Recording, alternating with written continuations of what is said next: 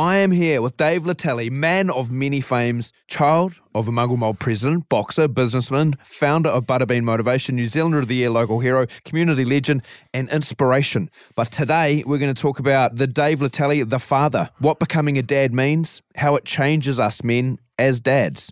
In this episode, we look at the challenges and comedy of raising a blended family when two parents come from completely different backgrounds from pregnancy and the fourth trimester, right through to every stage of parenthood. Dave, welcome to Dad Pod, mate. G'day, mate. Thanks for having me, bro.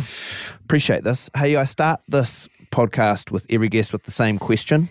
When did you know you wanted to be a dad? Oh, man. When I saw my first son, when he popped out of there. Yeah, I knew then. Did it take right up until that point? Because, you know, some people, I ask that question, right, because some people think about it their whole way going through. They're like, I can't wait to be a dad. You know, even when they're younger, they'll think of it. That's something you never thought of until that point, until you were face to face and you're like, yes, this is what I want to be. Yeah, a lot of people think about it, and even some of my friends, you know, people I've known in the past thinking that, you know, becoming a father will change you for the better. Yeah. You know, and that's why you have a kid, you know, to try and correct bad habits. Yeah, you know? yeah. Some people will do it to try and fix relationships, all sorts of things. You know, and I don't, you know, obviously I don't believe that works. But for me, yeah, I mean, I never really thought about it until I saw, you know, my son. My firstborn was Tavita, but my first, you know, I took on my ex-partner, I took on her son, William, who's, you know, my son. Mm-hmm. I started raising him from 3. Yeah, I guess that's when. Yeah, right. Sorry, I guess that's when I loved, you know, being responsible for another life.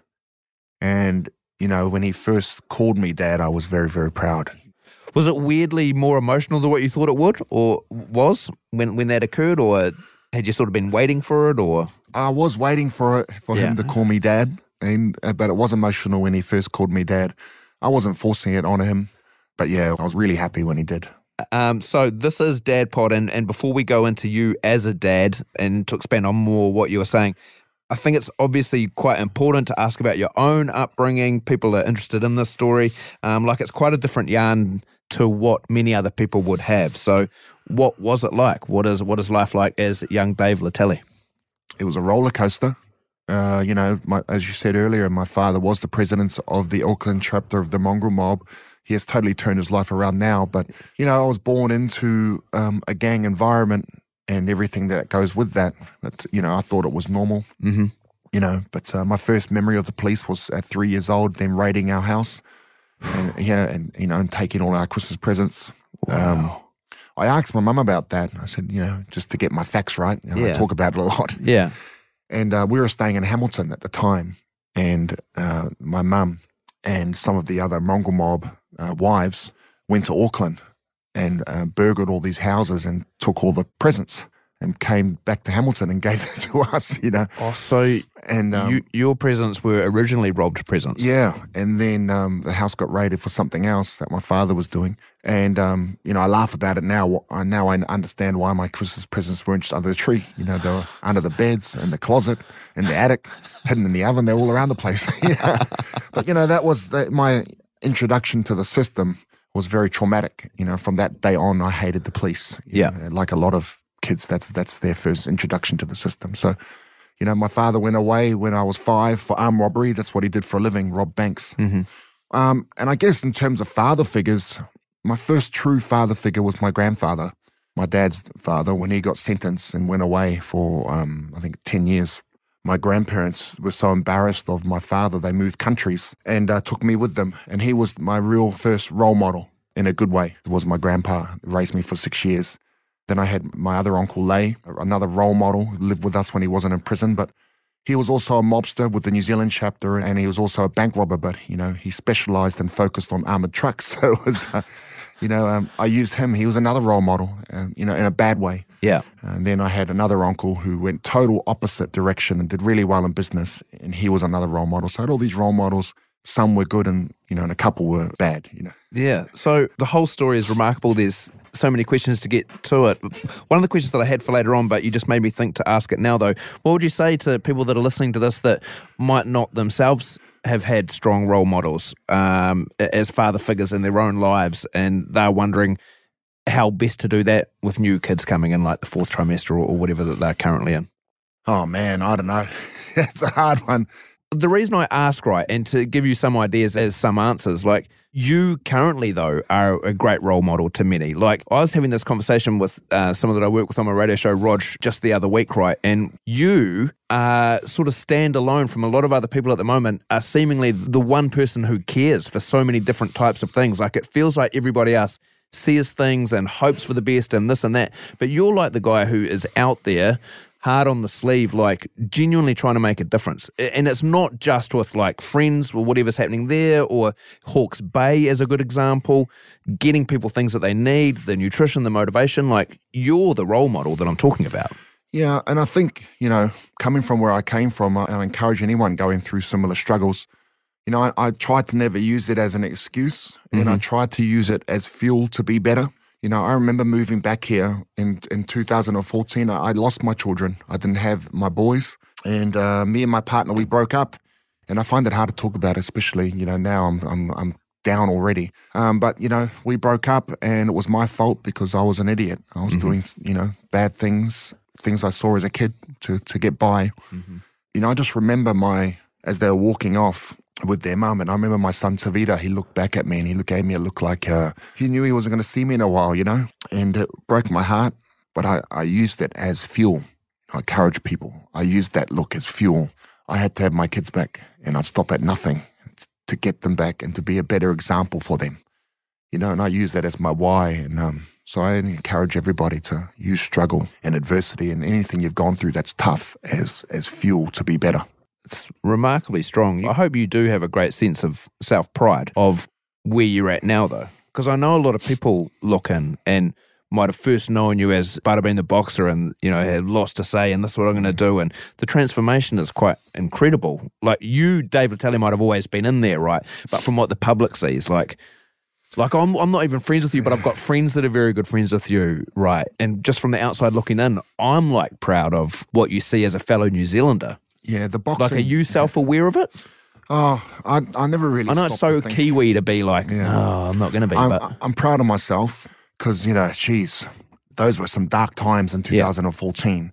And then the whole boxing stuff came along and I was playing a character, but everyone hated my guts, so I had to, I was already very depressed and now I had to contend with online hate. But again, I just used it, that look my son gave me, and I'd cry myself to sleep every single night. And I used it all as fuel, and I said, I'll show you what I can do. And I had to be this bad guy in boxing, but it was all for the cause. I knew where I was going, and it was to get my kids. I would close my eyes, and dads would understand.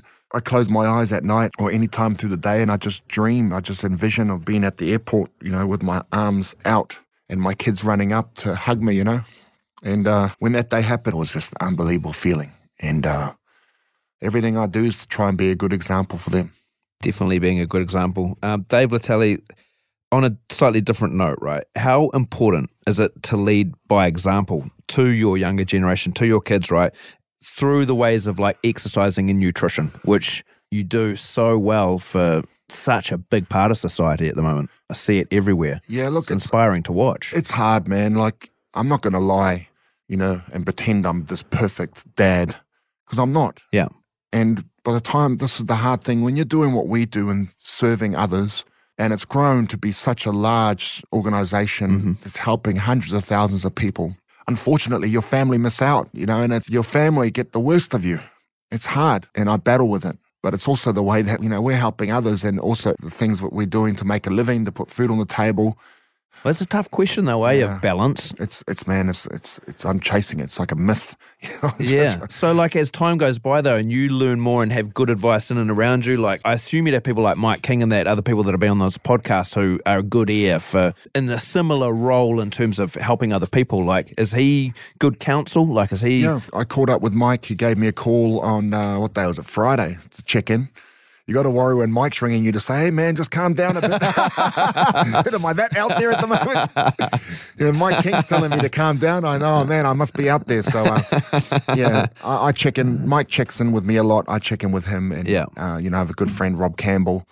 And I've surrounded myself with very good people, that I can just be open with and be vulnerable. But, it is a constant battle trying to balance that thing with the kids and just to switch off, because it's hard switching off doing what we're doing, bro, because, if I see a message of a mother that's got starving children, how can I ignore that? Yeah, you can't just go back on Instagram. Yeah, I can't just ignore that and just say what they can wait till Monday. Mm-hmm. I've got to act. I've got to do something, and that's the hard thing. But I'm trying. Well, good on you for trying more. I mean, you can only do what you can do as well. You're already doing great work. Do you have more and more people, I'm just interested in this, other dads, other people come to you to try and help as well with this going on that are in different positions? Like, yeah, we get lots of, we get lots of support from, different people. Our model is it's community and business and government working together. We get lots of dads, lots of everyone just wanting to help out and give their time. Yeah, so we're very blessed. So now, Corrine, your wife? Yep. When you met her, you guys had 3 children already. How did you work through what the family dynamics would look like as to who would work, who would do family admin? How did that all play out? Yeah, my wife, Corrine, she's amazing. I had 3 boys. She didn't have any. We met and the boys come over for our wedding. Yeah. And they ended up staying with me. So I was so happy that I've got my boys back. Great wedding present. Yeah, and it literally was. Yeah. We found out they were going to stay the day after our wedding. Unreal. And so she had to go from owning her own hair salon in Parnell and being very independent and with me everywhere. As we were growing BBM, she was right there beside me, and then she had to sort of stop that a bit because the kids were young. So it was very hard on her going from having no children to 3. Yeah, wow. And then having our own. I mean, great wedding present for you, but for her, she's like, oh. It was tough on her. And because I was so happy, I didn't really consult with her either, which made it worse. But she was happy, and it's worked out, They all call her mum, and, things are good. Yeah, good. Then the 2 of you obviously had a child. So I'm interested to know how that changed the family dynamics, having, for lack of a better term, what acknowledged as a blended family. Like, is it all just one big happy family? How does it work? Most of the time it's a happy family. I think with the blended stuff, it's hard because with her... No family's normal either. Yeah, she doesn't know, sort of, in terms of the whole discipline thing, it's hard for her because I feel guilt, of what I put them through when they weren't with me. And so I'm very, very soft in what I'd give them anything. You almost become like granddad, granddads do with that 100%. Second generation. And that's what my grandpa did I see it with my kids all the time. I'm like, what is going on here? 100%. And, so she's trying to be the tough one, which is hard on her. And, yeah, it is tough. Well, that brings me to this next question, though. People say that you often chill out less and worry less with each child. Have you found that? Or you were just saying before, though, you can be nicer and softer on the older children? Do you get better as you go as a dad, do you think? Or is it always different and a new challenge? I think it's different and a new challenge because each child's different, has a different personality. There's no one size fits all, you got to have different approaches for each of them. At the moment, my 14-year-old's really hard work, Yeah. Whereas my 17-year-old, he's a lot more independent, he's doing really well. But all my children are doing well. My eldest is 21. He's going to uni doing engineering. Awesome. My kids, when I look at my children, I understand I've broken the cycle. I look at my children and they don't see life through my eyes. It's totally different. And it's funny because I was talking to my coach, my trainer, about my son, my youngest son, Brooke, he's 5, playing league, and I got so competitive. And I haven't had anything to do with league in so long. Well, for those who don't know, just to bring this in too, you were a very competitive rugby league player, obviously, back in the day. Yeah, I mean, I played schoolboy Kiwis and I played for North Sydney Bears when I played in front. I was chasing that dream. Yeah. I chased the dream. I've had 9 knee operations. My body's wrecked, but I was very, very competitive. And, my son, Brooks, just started playing league. And I try and keep it, I tell you, it's about fun. Yeah. Fun. Yeah. But this was the 3rd game and it's not about fun anymore. You got to be good. You got to, and I was going, why? And then I was talking to because I felt guilty, and I said to my coach, I said, well, I don't know why I'm like that. And he goes, well, I think when you were young, playing rugby league or anything you did was a way of getting out. You were trying to break the cycle and to be something. Anything you did it with 100%. Yeah. You went in because you were trying to get out. You come from hunger. Like the greatest boxers and fighters in history are often that similar story. 100%, and your kids have full plates. So it's just different. And I've sort of thought about that, and I was like, yeah, you're right. So it's maybe give them half a plate before the league go. Yeah, it's just a tough balance. And I'm not perfect at all. My eldest son, we don't hardly talk. And I think as my eldest, he saw a lot more in the breakup. Yeah. And and then it's just he's doing well, but we don't talk. So I just think, what have I what have I done? You know, was I too hard or was I too soft? And trying to not make similar mistakes with my other 3 boys, not pushing him away, but, he doesn't talk to us. He doesn't talk to his brothers. And it's tough. Yeah. I don't know what I've done, but, all I can do is let him know that I'm here and that I love him regardless. And when he's ready, I'm here. So that's tough, man. You'd battle to find the perfect family anywhere, though, that doesn't have something going on in it. Yeah. You and your wife, do you guys have the same sort of parenting style? Or are you... Not at all. Yeah. If you could see Dave's face, it was very quick to look at me with a smile. Yeah, no, not at all. Not at all. She's a bit more disciplined. Yeah. And I'm so not. because I wouldn't pick you as necessarily the big softie. I wouldn't pick you as a massive, necessarily full discipline either, but I don't know. I wouldn't have picked you as a big softie. Yeah, I think it comes again, I guess it's out of guilt, and also from where I came from. So, we didn't have much. So I want to give my kids everything. Yeah, right. And that when I got into trouble, it was driven to give my kids everything, and that's distinguishing, whether it's crime or working 1,000 hours, it's the same. You're doing it for your children. Yeah. So yeah, a lot of the gangsters I've known in the past and know today do things and they justify it for their kids. That's the mindset. I'm doing it for my children. Yeah. We've sort of got to get away from that, What's examples of how soft you've been then in terms of like treats? Is it material stuff? Is it being allowed to watch TV later? Like, I'm just interested as to who soft Dave Letele is. Well, I just, there wouldn't be a bedtime if it wasn't for me. I just, do what you want to do. Treats every night. If they want something, I'll give it. Because that's the way I live my life as well. If I can help, I will. If I have it, I'll give it. And I guess that's my parenting style as well, which is not, you got to have balance. So it's lucky with my wife. But that's the way, and we're doing okay now. So when my son wanted a car, I'd say, I'll just go to my mate and he'll give us a good deal and get him a real nice car. Something, that I would want when I was young. Yeah. But my wife's going, no. Just get him to save up and he can buy his own first car. So that's the difference, so he can appreciate it. I said, well, but I can just give him one, I reckon that's quite an interesting point that I'm not sure we've talked about much on the Dad Pod so far is for new parents, right, or any parents, whether it's new or whether you've got a couple, is coming to that agreement between partners as to what the right thing is, because you can both be right in your own heads as to what the best course of action for your child is, but you can have vastly different opinions as to what that correct thing is. Yeah, and that's probably something we should have done. We haven't had that agreement. Yeah. So it's probably why. And I don't think me and my wife, sometimes we'd have the same thing, Sharon and I, like for sure. Like you both, because fundamentally all you both want is the absolute best. Yeah. But you can have really different ideas as to how to get to that. And it causes a lot of friction. Yeah. It causes, even last night, it causes a lot of friction. That's why you're in your car outside. I often have to sleep in my son's room, which the bed's too small. So you're a big unit. Hey, so we ask these same questions from everybody that comes in. Okay, if you could go back in time and give yourself one piece of advice before becoming a dad, what would it be? Just be patient. That's what I would give myself. Just be patient, because I'm very impatient in everything, all aspects of my life. If I can just have a bit more patience with my kids, especially at the start when I was just coming into it, it would have made for some happier days at the start. Something that everybody says for everything, but then we all are guilty of not having patience. Again, I'm guilty of the same thing. I'm very, very impatient. I'm working on it, but I say I'm working on it and then I'm bagging the government for not doing anything for it. What do you wish you did more of, and what do you wish you did less of every day as a parent? What I wish I did more of, spend more time, quality time with my kids, because the time I'm spending, it's not really quality, because I get home and I'm wrecked mentally and I'd have no patience left. So I wish I'd spend more quality time. And what do I wish I'd do less? Yeah.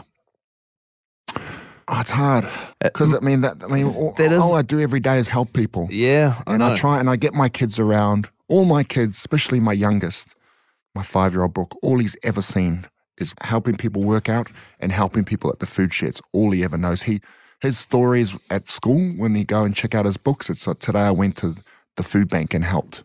But that's incredible. So Yeah, so the only thing I can do less of is spend less time doing that stuff, which we can't.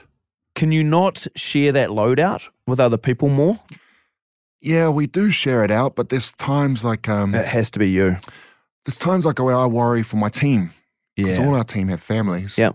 But it's hard. Yep. I say to our team, look, as you grow, and we're growing, and we have to be, we're so conscious not to turn into one of these large agencies that are filled with bureaucrat. If you don't actively try, you will become them. So that's my main job is trying not to become that. And also making sure, like, as you start introducing money and people get paid, you sort of lose the aspect of service. Mm-hmm. Doing stuff in the weekends, doing stuff after hours, that's the service part of what we do. And unfortunately, I should say, no, it's not, that's the life we've chosen. Yeah. So that's the sacrifice. And I tell everyone who wants to, I'm thinking of starting this charity, I want to get into this kind of work. I say, well, you have to be willing to sacrifice time with your family. Yeah. Because that's what it takes. You saying though that your little 5-year-old is with you in that time though, like that's, I try and make. So that is sort of, you might not see it as it, but when I hear it from this side, like that is amazing quality time where it's incredible of role model wise for what he sees of you doing though. Like, yeah, from the difference of what you saw as a 3-year-old and the difference of what he sees as a 3-year-old from a father figure. Yeah, they couldn't be further apart. Yeah. Yeah, I guess I never thought about that. I've tried to, bring them along. If I'm going to be out there after hours doing stuff, I bring them with me. My son loves, and my boys have seen it, the older boys, but, they're older, but they're there. My younger son, he loves it, and it's all he's ever seen. And like you said, when I look at my children, I'm very proud because they're all doing well. And I look at them and I understand this is what breaking the cycle looks like, right here. Dictionary definition of it. This is it. How do you break the cycle? What does it look like? Here, this is what it looks like. What is something that you missed out in your childhood that you'll make sure you do with your kids? I missed out on my father, time. I missed out on my mum. My grandparents took me. My younger sister, Vicky, who's passed away now, rest in peace, she was meant to come with me, but my mother kidnapped her off my grandparents to keep her. So I missed out on my sister.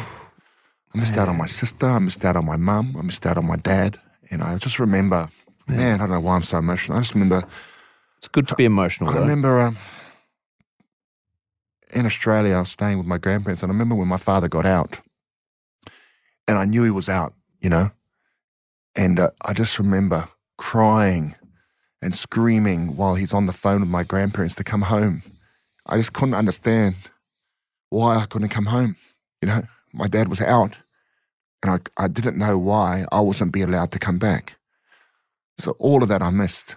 That's why I try and not make those mistakes with my kids and involve them in the work I do. It's the same thing with my wife. She's going, they got to go get normal jobs. So why can't they come work with me? This is a family business. Yeah.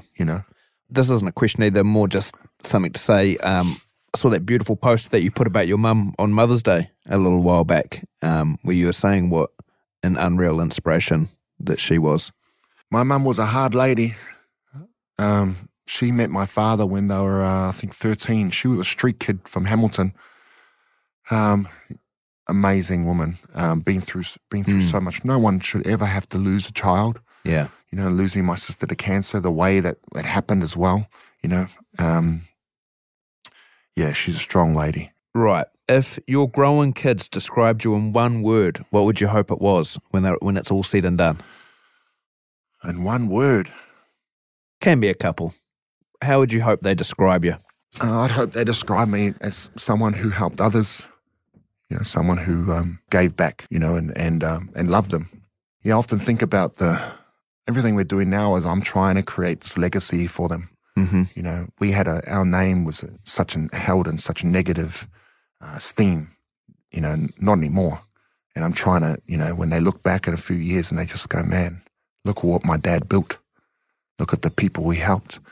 Look at the people that are still alive, living their best lives with family now because he existed. That's what I want my kids to look back on and see. I reckon lots of people will join your kids in saying that. Like New Zealand already says that. I'm not saying that because you're right in front of me. Like I was saying, we were having that conversation just the other day when we were talking about trying to get you on Dad Pod to have this chat. Like people already think that. It's incredible, the work that you've done and the people that you've saved and helped so far. I think so. If you can help, you should. I agree. And we can help, so we do. I like it. Hey, last question for you, Dave Letele. I've really appreciated your time on this as well. A story unlike many others, and what you've come to be and done for others is incredible, mate. What resources do you wish you had back in the fourth trimester, like when babies were first there, when you were just starting out your journey as a parent? What do you wish you had? Oh, I think it was all right through, even with the latest. So with my latest son, Brooke, which was my wife's first son, just more like more help, Yeah.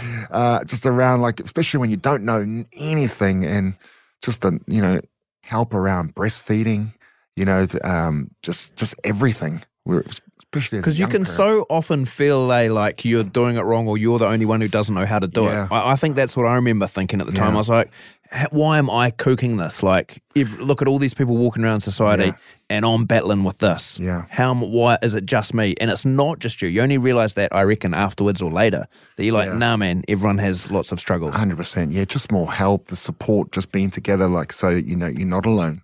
Just that we really needed that right through.